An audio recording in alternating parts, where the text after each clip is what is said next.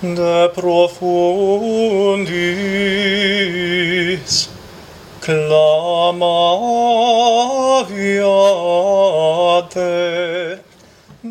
Ignatius by Ron's Girl Friday. Narrated by La Topolina. Rated for teen audiences on fanfictalk.com. Chapter 2. Isolation had a vastly different effect on a person when it was imposed by circumstance rather than choice. In the day-to-day particulars, Percy supposed his life was no different than it had been before. Only now he couldn't believe that he'd willingly imposed this on himself. When at home, he went through a lot of books, stared at his blank walls for far longer than any sane person should, and spent a great deal of time inside his own head, which was an unpleasant but rather unavoidable place to be. At work they persisted in their attempt to torture him slowly, through dry, meaningless tasks, interspersed with express and implied threats against his safety and that of the people he cared about. All of Percy's energy went into appearing neutral at all times. That it was exhausting was the least of his turmoil. It took a special sort of person to stand by quietly and watch while 12-year-old Muggleborns were dragged crying through the atrium to be interrogated, and an even rarer person to sit there and force an apathetic expression on his face in response to remarks about the possible fates of his parents and siblings. He went back and forth between telling himself that he had options and was just too cowardly to pursue them, and assuring himself that any attempt to change the state of things would be akin to imposing his own death sentence. And how was he ever supposed to be useful or helpful if he was dead? But Percy realized one day danger and rashness had become relative terms. He was standing in Yaxley's office, taking notes as his superior dictated a number of new orders and assignments, when Yaxley stopped abruptly in mid-sentence, staring over Percy's shoulder at the doorway. Percy turned to see a bald, paunchy man he recognized as a member of the minister's staff, poking his head into the office and looking slightly out of breath. The man was looking at Yaxley. "We have a situation on level 10. Urgent." Yaxley swore, but immediately strode around his desk and headed for the door. The other man's head disappeared as he took off back down the corridor. "Back to your office, Weasley," Yaxley threw out dismissively as he followed close on the heels of his colleague. Percy finished jotting down a few notes, took 2 steps out the door, then stopped, staring after Yaxley's retreating back. Yaxley was halfway to the lifts already. A ridiculous idea caught hold of him. "Don't be stupid," he muttered to himself, starting for his own office again. But he only took a few slow steps, stopping again after Yaxley had disappeared into the lift. Percy listened for a moment. Everything was fairly quiet. If the situation, whatever it was, required Yaxley's intervention, that meant anybody else important and in command would be down on level 10 as well. The only people left would be subordinate staff. He looked up and down the corridor, then turned and slid back into Yaxley's office. "Must be out of my mind," he told himself. But he was resolved. Taking a deep breath, he looked up at the ceiling and whispered grudgingly, "Think I'd be willing to come to an understanding if you'd give me just 2 minutes." He had the good sense to summon a report from his office that was almost entirely completed, so that if anyone asked, he could claim to be dropping it off for Yaxley's approval. Then, with his heart pounding, he began looking, for what he had absolutely no idea. Anything. The endeavor was largely fruitless, as he knew it would be, and he became frustrated quickly. After about 30 seconds of looking through stacks containing meaningless administrative and personnel documents, very, very carefully, so that nothing would appear to have been disturbed, he muttered, 2 minutes and anything vaguely effing helpful would be nice. But, of course, there was nothing. There were a few locked file cabinets in the back of the office, but Percy wasn't even going to think about messing with those. The powers that be would never in a million years have thought Percy had it in him to do something like this, or anything else for that matter. But just in case, they weren't going to make it any easier for him. So after another minute of glancing over records of the disposal of wands that had belonged to now imprisoned Muggleborns, and a few cryptic notes he could barely decipher. Yaxley's handwriting was atrocious. He gave up and decided to get out before he got himself killed over absolutely nothing. He flipped through one last document, a list containing a seemingly random collection of names and corresponding Flugate numbers. A few of the names he recognized, but none well enough to be helpful. And at any rate, the Floo network was being watched. The name Aberforth Dumbledore caught him off guard for a second. It wasn't a common name, Dumbledore. Flugate 3279. Gate numbers beginning with 32 corresponded with Hogsmeade. He registered this as mildly interesting, but nothing more. He was hardly surprised to see his own name and Flugate number towards the end of the list, just below his parents' names and Bill and his wife's. So it was probably a list of persons of interest. Someone coughed in one of the nearby offices, and Percy just about jumped out of his skin. Holding his unfinished report so he could look like he was studying it for errors, he strolled out into the corridor. A nice girl called Katie had just emerged from the administrative support offices.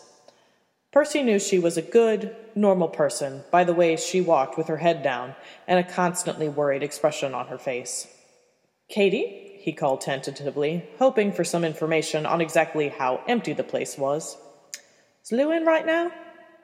Another thing Percy could tell about Katie, judging by the wary way she usually looked at him, she wasn't quite as assured of his goodness and normalcy as he was of hers.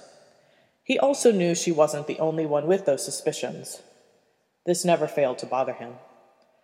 "Hi, Percy. No, it's just me and Martin and JD, I'm afraid. I don't know where everyone else has gone."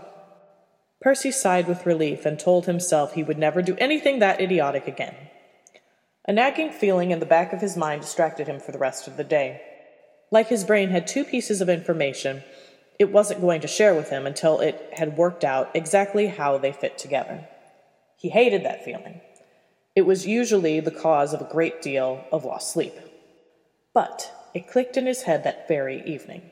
Like all epiphanies, it came about randomly, in the middle of something completely mundane. This time Percy was brushing his teeth, when he suddenly stopped and stared at his reflection in the mirror. Aberforth Dumbledore. Flugate 3279. Hogsmeade. "No way," he said through a mouthful of toothpaste.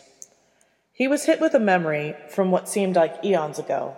Him and Penelope Clearwater dying of laughter because they'd just spotted an old man who apparently ran the Hog's Head, and who, at a distance, looked incredibly like Professor Dumbledore, causing them to speculate jokingly about the possibility that the headmaster was moonlighting as a barkeep. So on the one hand, there was a person by the name of Dumbledore with a Flugate number corresponding to Hogsmeade, and on the other hand, there was a man running a bar in Hogsmeade who looked like he could be the former headmaster's twin. Sure, it could be the biggest coincidence in the world. Yaxley could also secretly be a ballerina. Still, it really had nothing to do with him, so Percy pushed the information to the back of his mind. But as the months passed and his desperation increased, it seemed it was the closest he was going to get to any kind of help. It didn't matter that the Floo network was being watched. That's what front doors were for, as long as you knew where you needed to go. He knew this could end badly. It was incomplete research. Nobody in their right mind would have bet money on the outcome. It was full of uncertainties, but it was the only thing he had, and that would have to be good enough. Besides, he assumed that someone related to Albus Dumbledore couldn't be anything other than helpful. As it turned out, Aberforth Dumbledore was one of the most abrasive people Percy had ever met. It took quite a while before he warmed to Percy, assuming he ever did, which was debatable, and he had a wholly irritating habit of calling Percy boy. "Look," said Percy one evening, after Aberforth had asked him for the 100th time what exactly he wanted and precisely how much of an idiot he was. "I don't even want information, all right? I'm not asking you for names or locations. I just want to... I just want to know if anything happens, I guess." "What? You want to know if somebody dies?" Percy cringed, and Aberforth continued. "You don't think, if that happened to somebody in your family, those people you're working for wouldn't take every opportunity to rub it in your face. You don't need me for that. Percy took issue with the phrase, those people you're working for. Technically, he supposed it was an accurate description, but he still didn't like how it sounded.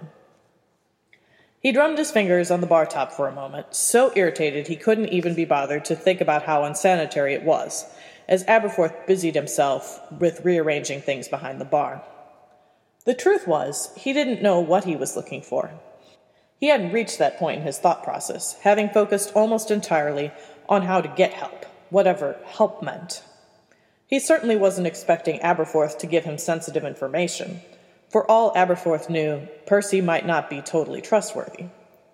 Percy supposed he was lucky Aberforth had continued the conversation even this far. "Fine," Percy said at last. "I don't know. I'm open to suggestions," he added sarcastically. "Here's my suggestion. Go home, if that's what you're after." "I can't," said Percy through clenched teeth. He thought he'd made this perfectly clear. "Pride's a hell of a sin, boy." "It's a lot more complicated than that." "What's complicated? Memory loss? Lose your sense of direction?" Percy glared at him, unamused. "Doesn't your dad work where you do?" Aberforth continued. "You know where to find him. Problem solved." Did he think Percy hadn't thought about that in moments of desperation? Percy wished it were that easy. To be able to just say it the next time he bumped into his father at work, instead of pretending he hadn't even seen him. "I want to go home, Dad. I want to go home now." "Oh, yeah," he replied. "Brilliant idea. Just walk up to him where everyone can see and hear and know what's going on. Or, maybe I could just pack up my things, move back, and send everyone a change of address. I see that working out well, don't you?" "You've made it fairly clear by coming here that you don't have much to lose anymore." "But he does!" snapped Percy. Could Aberforth not see that, or was he just being purposefully instigative? "They all do." "Oh, and I suppose I don't? You don't think you put me in a bad position coming in here and asking for my help?" Percy was momentarily at a loss for words. Finally he offered, "If you're really concerned about that, I'm sure all you have to do is tell anyone who asks that I'm just, I don't know, some person who keeps bothering you." "Not that far from the truth." A long pause followed. This seemed to be as far as they were going to get for the time being. Percy grabbed his cloak off a chair and started heading for the door, now feeling more defeated than angry. "Hey, boy," said Aberforth. Percy turned to look at him. "You got a sister in school there? Short little thing, redhead. Sort of a pain in the arse like you are?" Percy nodded. Aberforth looked at him for a moment before offering quietly, "She's doing all right for herself." Percy didn't even ask how Aberforth knew this. "Thank you." Aberforth waved dismissively, and Percy took his cue to leave. He was still a long way away from believing things would turn out all right. But for the first time, in a long time, he had something. Aberforth was not exactly someone he would call a friend, and Percy knew better than to think that this precarious alliance would solve any of his problems. But he couldn't discount the fact that there was now at least one person in this world who knew that if he had to do it all over again, Percy would have done a lot of things differently.